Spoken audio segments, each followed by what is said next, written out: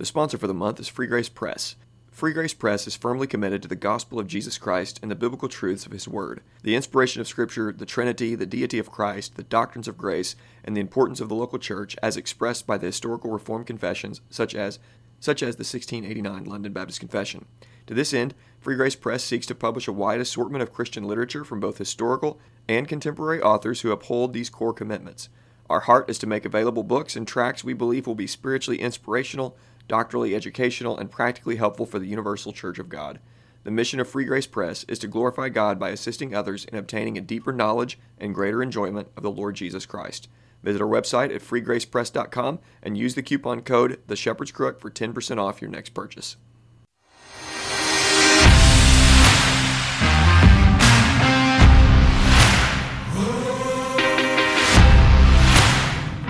Welcome to the Shepherd's Crook podcast. The Shepherd's Crook exists to provide care, counsel, and resources for pastors. You can get more information at theshepherdscrook.co. My name is Jared Sparks, and I'm a pastor coming alongside other pastors, reminding them of the chief pastor.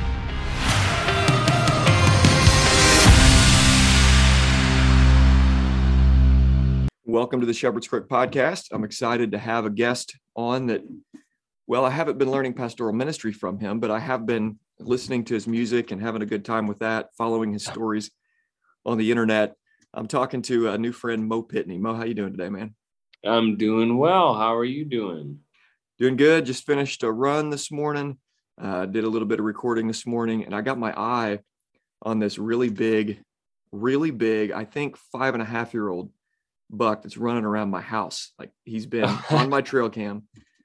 So, brother, I've been up this morning and I have been using my house as a deer blind, running from side to side, just looking for this deer. So I've had a pretty eventful morning this morning. Well, good. It sounds like your run is not the normal run. You're just running back and forth, trying to lay your eyes on and pattern a deer. That's right. Yeah, I did that. And, you try to get in the head of a deer and think what they think, and it doesn't work out too often, No, it takes...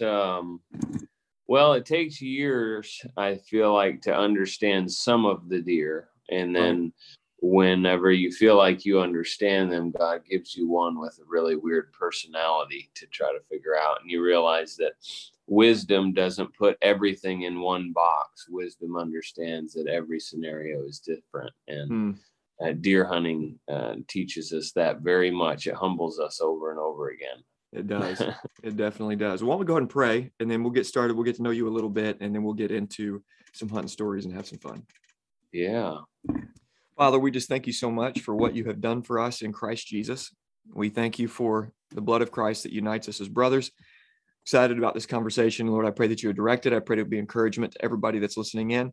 And if there's anybody listening in that does not know you, God, I pray that today would be the day that they bow their knee and follow you as their king, that they would trust in you and receive the forgiveness of sins. And for everybody that's listening in, all my pastor friends that are listening in, God, I pray that this would also be an encouragement to them. I pray you'd help them get out in the woods, get out and do something active, and to do something even like hunting, to just do something, stay in shape and have a good time, and just lead the discussion. I trust you're going to. It's in Jesus' name we pray. Amen. Amen. All right, man, why don't you go and tell us a little bit about yourself and your family, and then what it is that you do. Yeah, so I'm originally from Rockford, Illinois, and my ancestors come from Missouri and Arkansas. So being a simple country boy was kind of in my blood. So moving outside of Rockford after being born to a place called Cherry Valley, which was the outskirts of town. One side is cornfields for miles, and the other side I can go into town. I felt like I was in heaven once I made it that far out, where I could go out and hunt and chase deer and pheasants and go fishing. And I tell people growing up, the only reason why I would find myself inside was to play the guitar and then to eat food. And food was never something that excited me. It was just something that kept me alive, to play guitar and to go be outside. So Gotcha. That's kind of how my life started growing up. Those were my two greatest loves. And the love for music kept growing, and then had opportunities to move down to Nashville. And all of this, even growing up in church, having never met Jesus yet. And moved to Nashville. I guess I was down there more than I was in my hometown when I was 18 or 19, I think. And yeah, just little by little, doors started opening up down here. Got a record deal with Curb Records. I made a record. Started traveling the country and the world, playing country music. And here I am. I met my wife along the way, and have 2 baby girls. And we're trying to live a simple life with our feet down on the rock, and write songs about it. Nice. Let the joy of knowing the Savior reflect in all that we do. Amen. That's good stuff. You know, when I think about a country boy, I don't think about somebody growing up in Rockford, Illinois. So that's a interesting story. You know, we're 5 hours south, you know, way down in the southern part of the state. And, you know, from Southern, you know, your wife's from Southern Illinois. And so Southern Illinois is kind of its own thing. You know, we really don't claim Northern Illinois. But that's interesting, Right. being in Rockford and being out in the country, because, you know, I think Northern Illinois and I think Chicago. Yeah, exactly. And there's, you know, all the friends that I gravitated to, they were all outdoorsmen. I mean, you know, Wisconsin, Iowa, Northern Illinois, that really is the whitetail capital of the world in a sense. I mean, there's just amazing deer hunting there. So a lot of my friends, the guys that I ran around with, were all outdoorsmen. And my cousin Luke up that way, I mean, all we did was talk deer and largemouth bass, you know. Yeah. So. Heck yeah, man. Well, it's interesting. I went up to Minnesota, let me think, in March, and not in March, in September, and I was able to harvest a bear, and it was phenomenal. I saw that. I looked on your Instagram. That looks awesome. Dude, it was incredible. But I was shocked up there because we saw deer everywhere. This guy had like 900 acres, and we went driving around everywhere, and there were deer, and they had like 300-pound whitetail deer. It was shocking. I mean, just tanks. I mean, here, you know, if you get a 250-pounder, I mean, that's a massive deer. And they had just tanks up there. And so, yeah, for some reason, I guess it is the further north you go, the bigger they get. I don't really know why that is, but cold weather. Got to have a bigger coat up there. Yeah, I guess so. Okay, so you're married, you got your girls, you got a house full of ladies, you and Emily got your daughters. Looks like you got a wood stove now. I got a question, because I just got a wood stove, and I'm going to be, my plan is, because in pastoral ministry, man, it's easy to do nothing like with manual labor. So it's easy to just, same with being a musician. Okay, there we go. So it's easy to be weak or get fat. You and I don't think I have a problem gaining weight, but the problem of just getting lazy. Yeah, there we go. Or just be weak, you know, and I'm getting a little older now. And so I needed something that would be some good manual labor. So the idea, everybody keeps telling me this, man, you're going to chop wood for a year, and the next year you're getting a wood splitter. So do you got a wood splitter, or are you going to be chopping wood? What do you got? Well, I don't currently have a wood splitter. I have a whole bunch of wood stacked up that I chainsawed myself, which was in the build site where the house that we built. And the whole side of our house has got, I guess it's like 20 yards wide and 4 feet tall of logs that haven't been split yet. Okay. And gotcha. My plan is to split it as I go, split it as I need it. There you go. And I'm going to set up a little spot in between what's sitting there and, you know, the side of the house where I'm going to bring in all the wood to the wood burning stove and all. But we'll see how that goes. My dad had bought a couple of ricks of wood as well that he said that he's going to bring over to my house because he hasn't been using his stove the last couple of years. So I get that gift for Christmas. There you go. But I still am planning to swing an axe. Yeah, that's so the axe is laid to the root of the tree. That's right. Well, my boys, the plan for them is going to be, you know, as they grow up as well, because Ransom is 7, Valor's only 3. But the idea is as they get older, we'll do that together. It'll be something for us to do together. But That's okay, really good. Let's switch gears a little bit. first, can you hunt on your property? Can you just walk out your door and sit in a stand right on your property? Yeah, I can. It's 3 acres, so I've decided not to currently. Okay. Mm-hmm. I've fed some deer there, and whenever you put corn down here, you're not allowed to hunt within so many yards, and so they would have to clean up all of the feed that I have out before I could hunt. Currently, I'm just enjoying watching the deer at my place, and it excites the girls. And I will say, I woke up the other morning and came out on my porch because we normally only have does there in the daytime. And a very big 9-pointer at 9 in the morning was chasing one of those does around my house. Mm. And so I kind of had a change of thought that, well, maybe I will sit out here one day. But I've actually been blessed to have a number of really good spots. A friend of mine has 100 acres, about 8 miles from my house, that he lets me hunt. And then I'll really say that one of my favorite things, like one of my greatest passions now, is to hunt public land. It adds a level of excitement. It adds challenge. And I guess I just, if I come out able to shoot a nice buck or whatever, there's something satisfying in telling other people that it was done on public land, and encouraging others that might not hunt because they don't have property to hunt, that it is possible, even, in places where most people say, oh, there's no deer on public land. Well, that's true for 90% of public land, but that means that 10% of public land has all the deer. And if you can find that 10%, you actually have amazing hunts on public land. But it takes a little bit of knowledge of deer movement and things like that, and people movement to figure that out. Yeah. So do you watch Hunt in Public? Yes, I have. I've watched them a bunch. It's was very helpful that when I desired to start hunting public land, I was just looking up a bunch of different stuff online, and then obviously, hence the name, I just stumbled onto their podcasts and everything that they do, and I learned so much.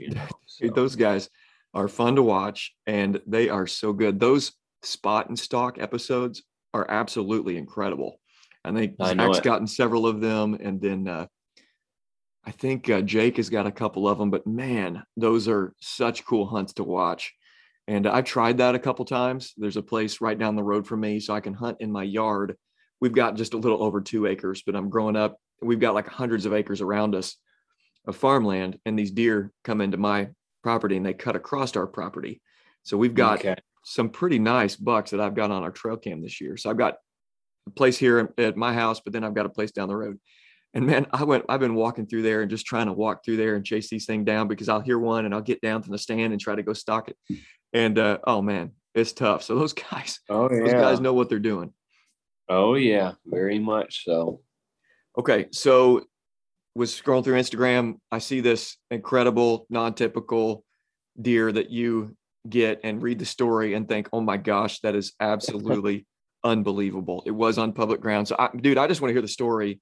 And I mean, make it as dramatic as you possibly can, and pull me in, because I have been waiting to hear this and excited about talking to you about it. So if you don't know what we're talking about, you got to go to Mo's Instagram, and you got to just look it up. Is it at Mo Pitney, or just figure it out? At Pitney, at Mo Pitney, and go and look at this and read this story and look at this deer that he got. But man, let's hear the story. I got to hear it.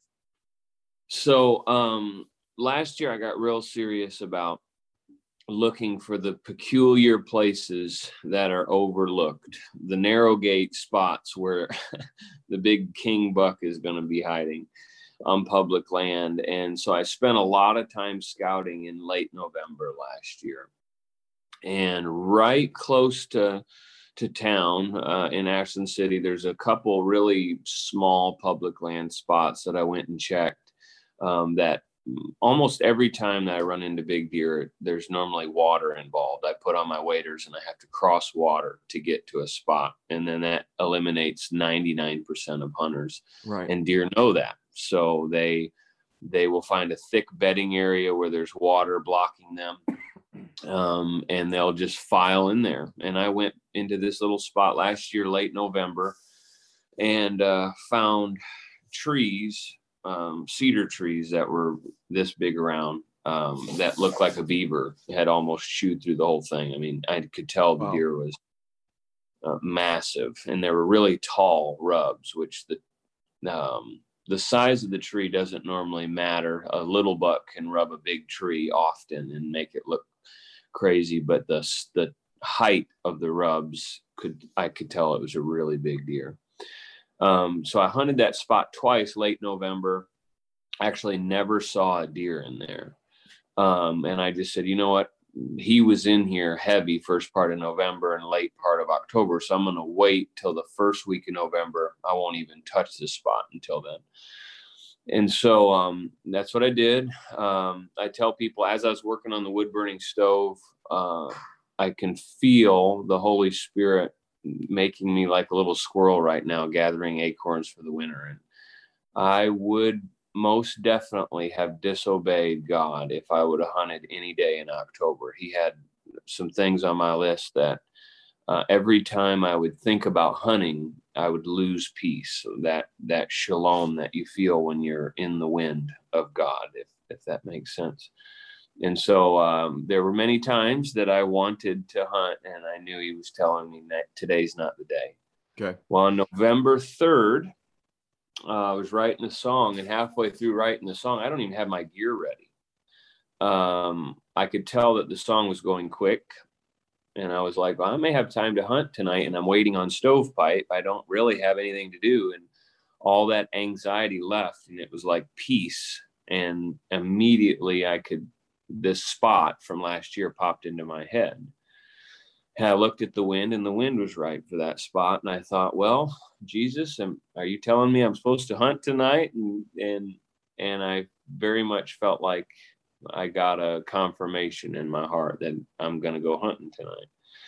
And so I talked with Emily, and I said, well, Emily's going to have to be happy about that too. And so I asked her, and she says, no, you need to hunt. And so I said, all right, that's all the confirmation I need. And so I went home and shot 2 arrows at the target, was still hitting good, and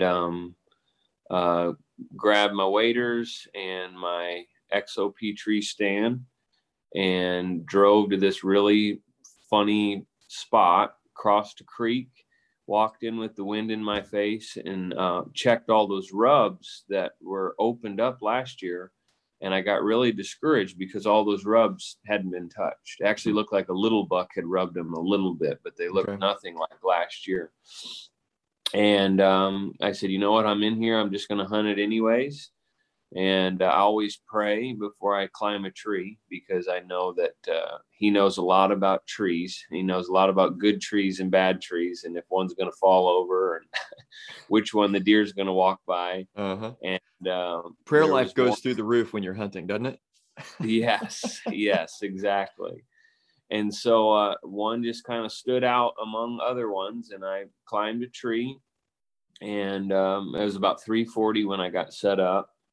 And I rattled right away, and nothing happened. I knew that was a little early, but around 4:30, I rattled again. And a 9-pointer, about as wide as his ears, a 3.5-year-old deer, ran in on me while I was still rattling. And I, in the past, I passed so many deer, but this year I haven't been planning to hunt as much. And I wanted to get some meat for the freezer, and I'm on public land. And I just said, I'm not picky this year. I'm going to shoot some deer for the freezer. It doesn't have to be 4, 5, 6. And I'm not worried about that. I want to have a good story. So I said, Jesus, if this is my deer, give me a perfectly broadside shot. I drew on that deer 3 times, and he was within 12, 15 yards of me for 15 minutes, and I could not get a shot. And he turned around, walked off, and when he was about 50 or 60 yards quartering away, I heard a stick crack behind me. And I turned around and looked, and the buck that I had shot was standing 24 yards across the creek, licking himself. And I could tell right away that he was in velvet, and there was main beams going everywhere. And I was like, what in the world is this? I was actually confused. And I analyzed it so much, I completely lost all my nerves. I wasn't nervous at all. This deer's in velvet. It's November. What is wrong? Right. Is the world ending? Has the rapture happened? Right. What is happening? I've never seen this in November. I was so confused. And I got to thinking back to when I was young. I'd read an article that they can harm themselves and lose their testosterone and never shed their antlers and also never shed their velvet. And then immediately I got to thinking about those rubs that weren't opened up.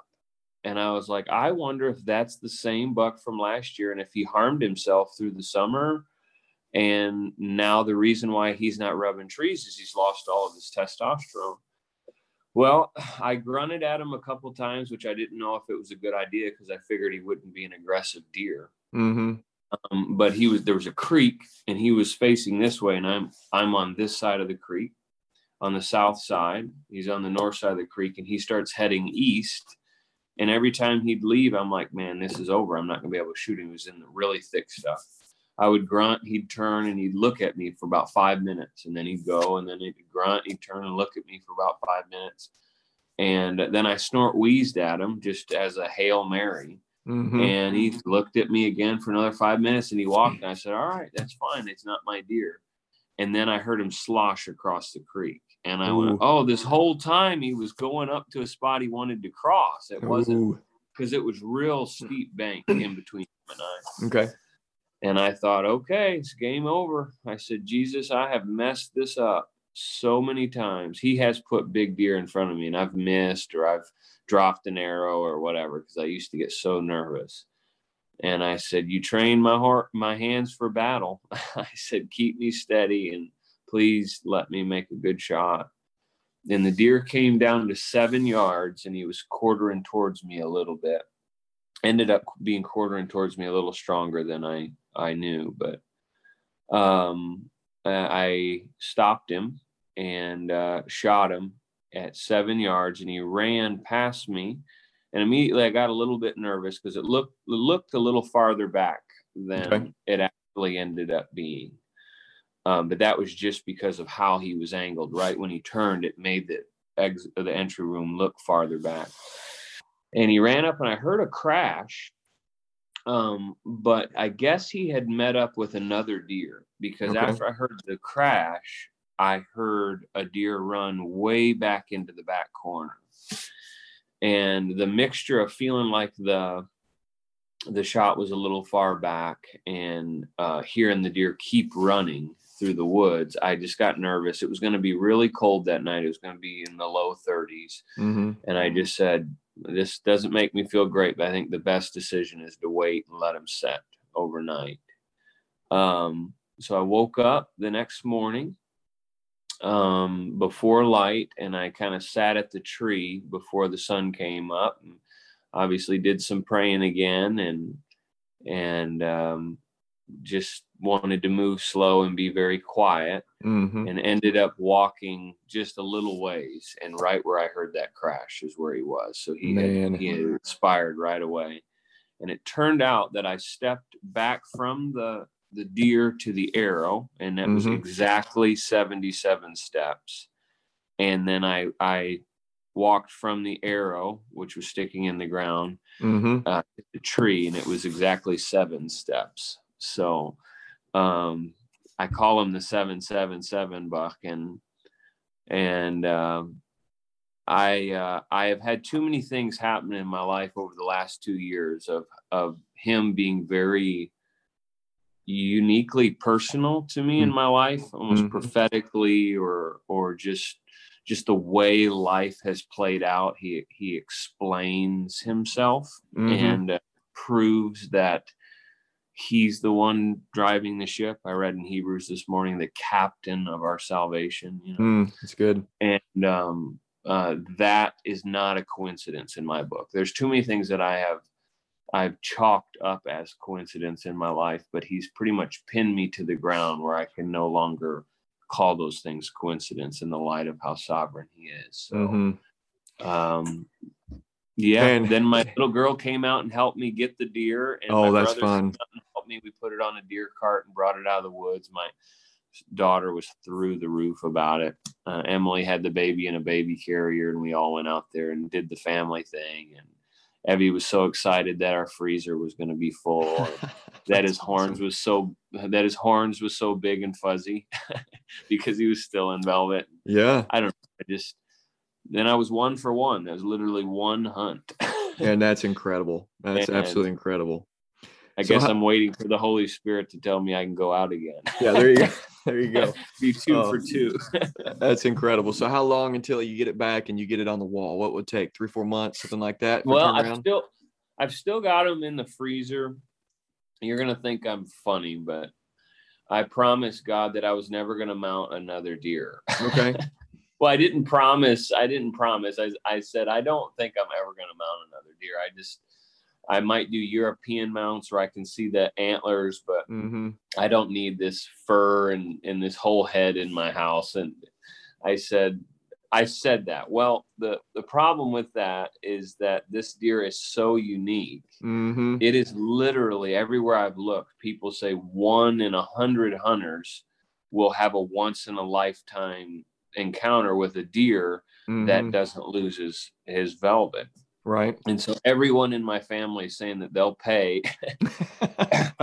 My Christmas present will be that they let me mount the deer. So there you go. I put him in my freezer for a while, the cape and everything, and he's still in my freezer now. You can European mount him, where it's European mount with a velvet antlers, but it's more expensive to do a deer with velvet because they have to inject things to preserve the velvet.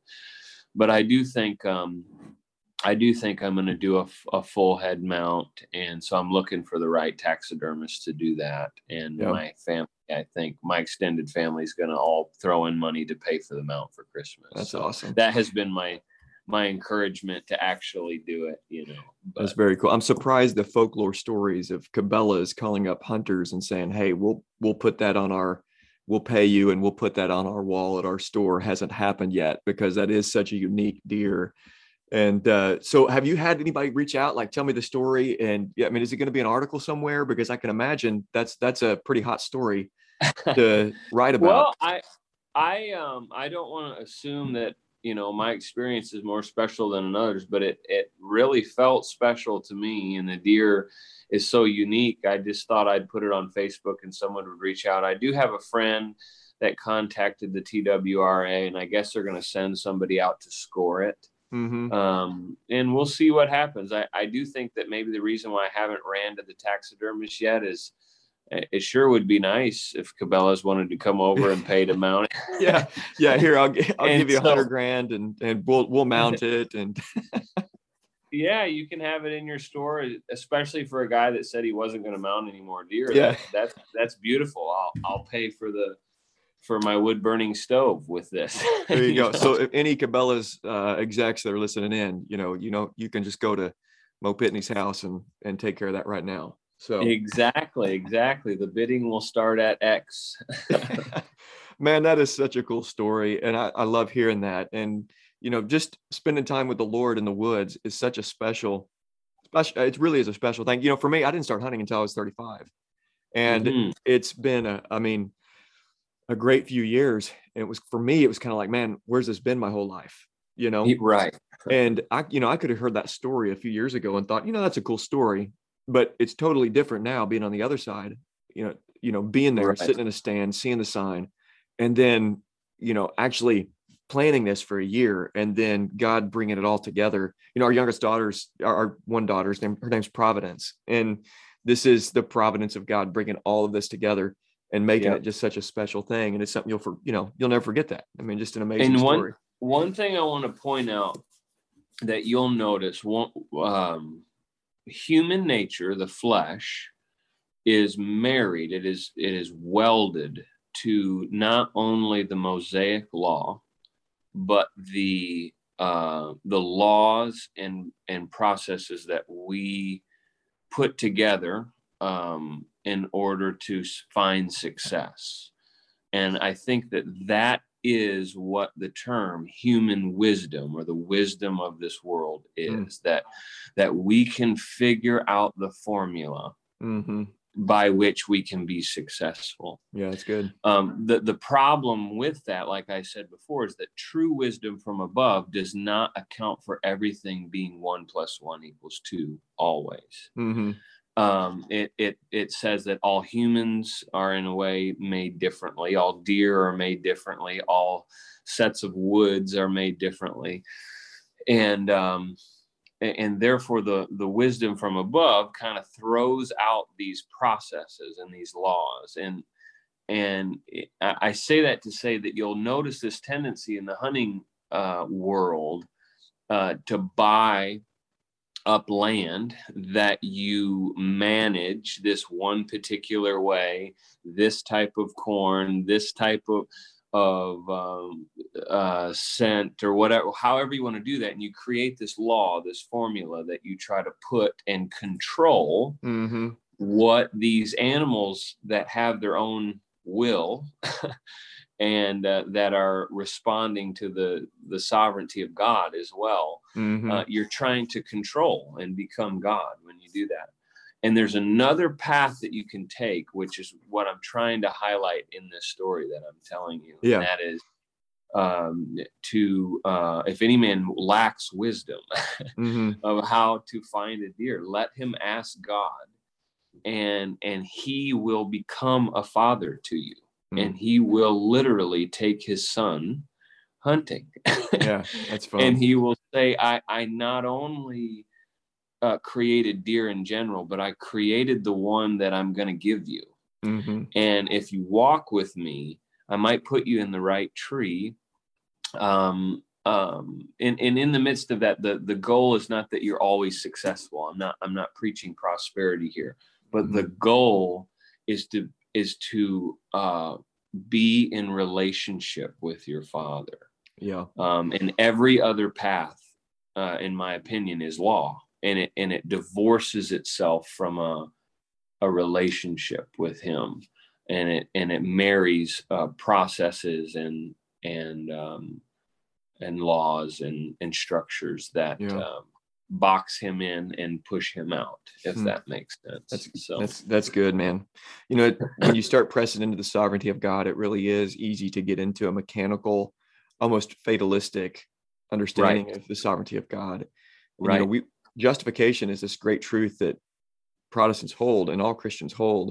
It says that we can be right with God on the front end of the faith. Justification is on the front end. Only religion in the world that puts justification on the front end. Everything else is maybe one day. You know, maybe one day I'll be justified after I die. But Galatians tells us in Galatians chapter 4, but we're justified to be adopted.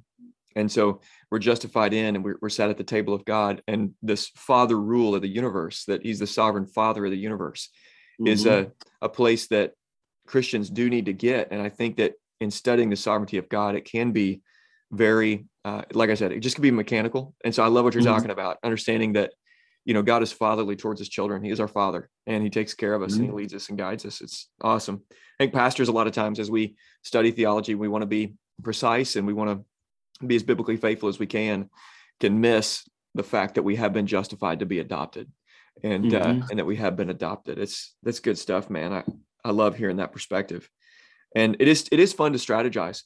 You know, I'm thinking and praying through, how can we get some property one day? You know, we've got this piece we live on, and yet you can do everything the right way, and you're still dependent upon the Lord. You know, I mean, you're still dependent upon everything coming together, and it's just fascinating. By the way, I said make it as dramatic as possible, and you did a phenomenal job. So A+ on storytelling, brother. All right, let's switch gears again. So we've done this now, I think, the third time here, but I want to talk a little bit about what you do, and you're in the public eye regularly, and I can imagine the pressure being more than it's ever been in the entertainment industry to say things the right way, to make sure you don't say the wrong thing. Cancel culture is a real thing across the board.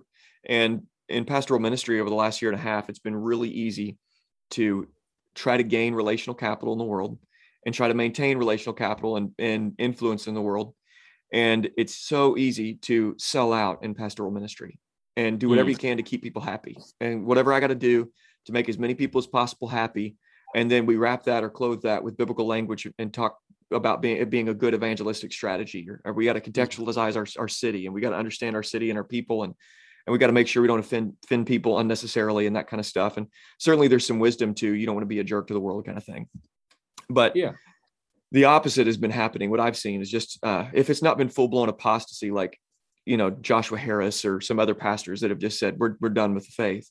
It's been tiptoeing and sacrificing obedience to God on the altar of public witness. So we want people to be happy, and it's just easy to sell out. Well, here you are in the music industry, and you have your Christian faith, and you and your wife are married, and you got kids, and it seems like you and Emily are really happy, and it just is. It's fun peeking in, but that's the kind of thing that can get you canceled. These days, just being a loving family and having a real household is something that people can look at and say, well, we don't like that. And maintaining your Christian faith in the public square, I can imagine being difficult. So how is it that you have not just completely sold out and said, God's word doesn't matter. Do what you want, live your truth. I'll live mine. And what is it that's restrained you from that kind of, either full blown apostasy or just being a coward, basically?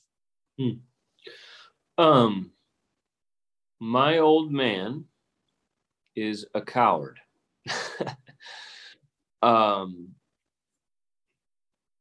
Even beginning my walk, my desire to not sell out was even mixed, with partial tastes of the world that is to come. That excited me. That was more. I was more passionate towards anything that I'd ever experienced on this earth. When I was born again, I actually tasted God in a way that jarred me loose of things on this earth. It was the most exhilarating moment of my life. Nevertheless, moving forward, when you feel that temptation to be drawn back into cultural norms, sometimes the only thing that would keep me from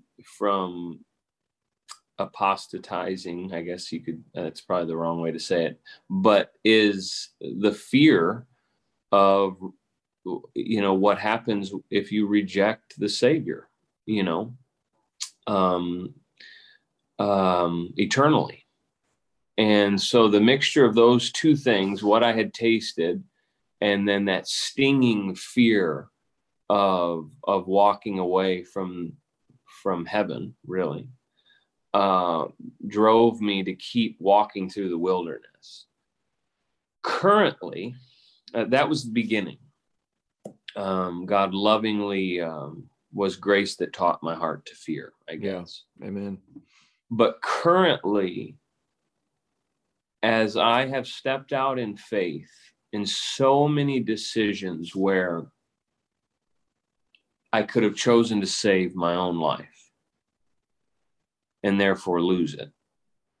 But for whatever reason, I stepped out and kind of put my life on the altar. I found my life little by little. This is not one day you'll get to heaven language when Jesus says that. He's meaning, if you will lay down your life on the altar, you will realize that what you're trying to save is actually death. You're trying to save the coward. But you can start to live and move and have your being in Christ, in the one that's not a coward, and that is full of what Peter calls joy, inexpressible and full of glory. And both Emily and I, you use the word about her and I being happy. We seem happy. We literally look at each other and say often, is there anybody else we know that is as happy as us? And if you were to look at our bank account, if you were to look at, I guess, the way that Nashville is responding to my music or anything, there is no earthly reason why we should be as happy as we are.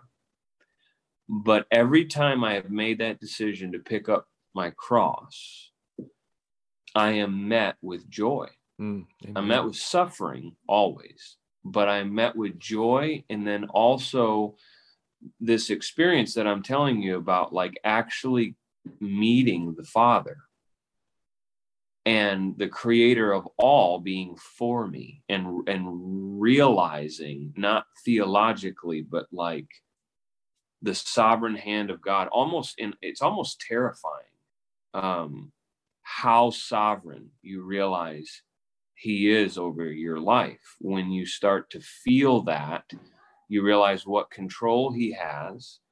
But nevertheless, when that's connected to the fact that he's sovereignly determining that you are going to bear the image of his son,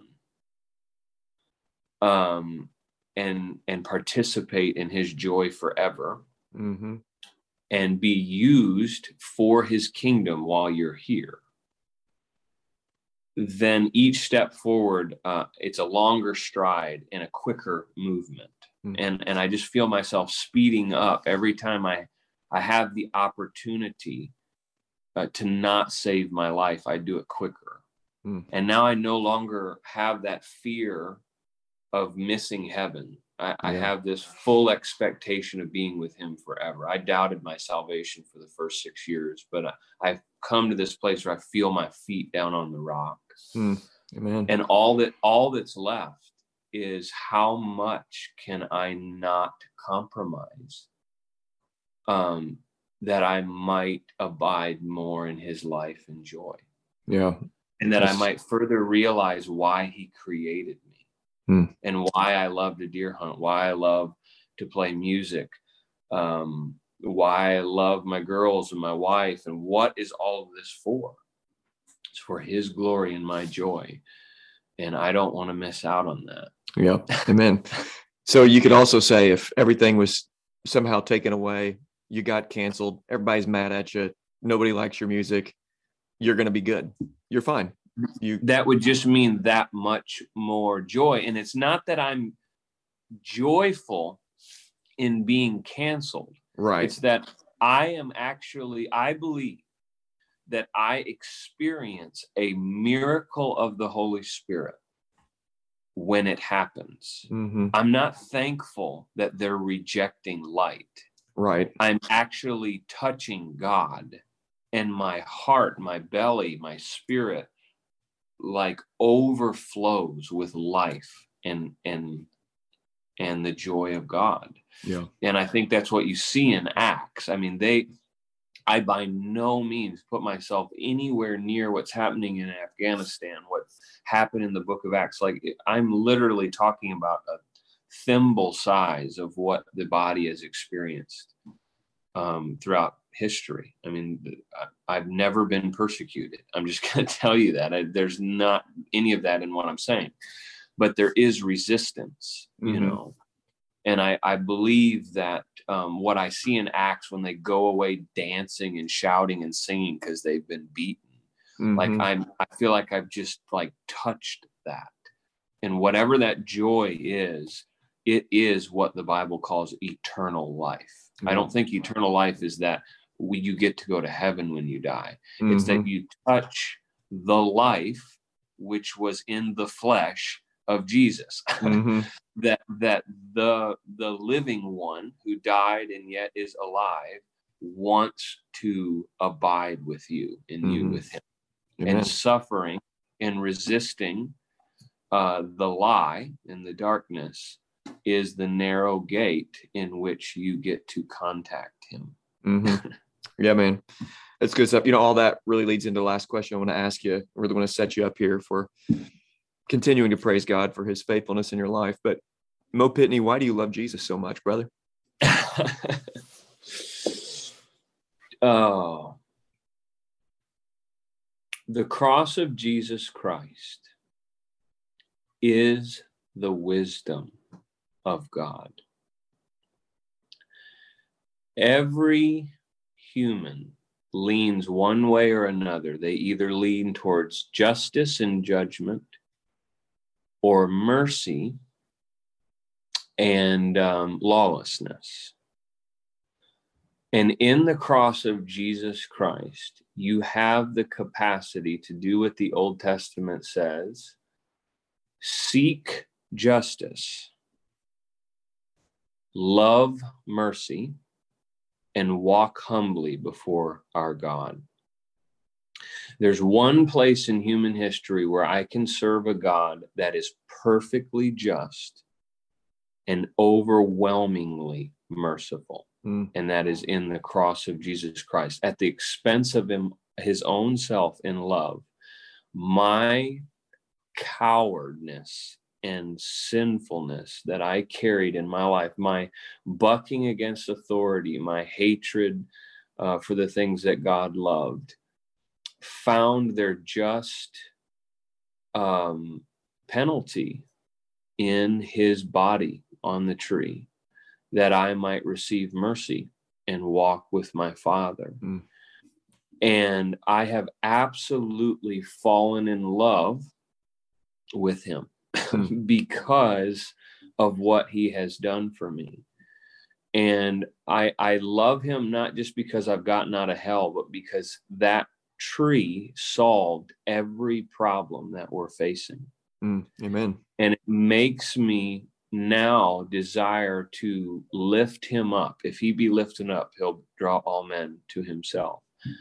I feel like I have a flaming torch in my hand, but flaming with love when I draw attention to what he has done. And I can show mercy and grace to all men, whether they lean to be religious and judgmental or whether they lean to be lawless and everything goes.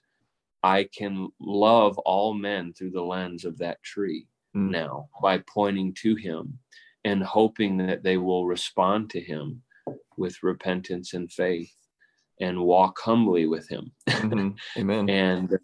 And he has cared for my family in more ways than I could ever tell you. And I hope that others will come to know him even greater than I have, because he is the world's greatest treasure. Man, that's dynamite stuff. I've appreciated your time today. So, hey, people are listening thinking, man, I like this guy.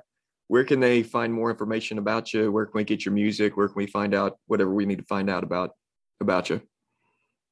Well, Instagram, Facebook, just look up Mo Pitney and you'll find it. Make sure that it has all the qualifications like the blue check marks and stuff, because I guess there's other people that aren't actually me. But then mopitney.com, you can find tour dates and merch and stuff like that. I'm rarely on Twitter, but you can follow me and see that I never post. and then that's about it. And if you guys want to listen to the music on iTunes and Spotify, I would really appreciate that as well. Awesome. Well, guys, we've been talking to Mo Pitney. Mo, thanks so much for coming on the show, man. Thank you very much for having me and creating a space where people can share their love for Jesus and how that affects their lives day to day. Amen. All right. Thanks, guys, for listening.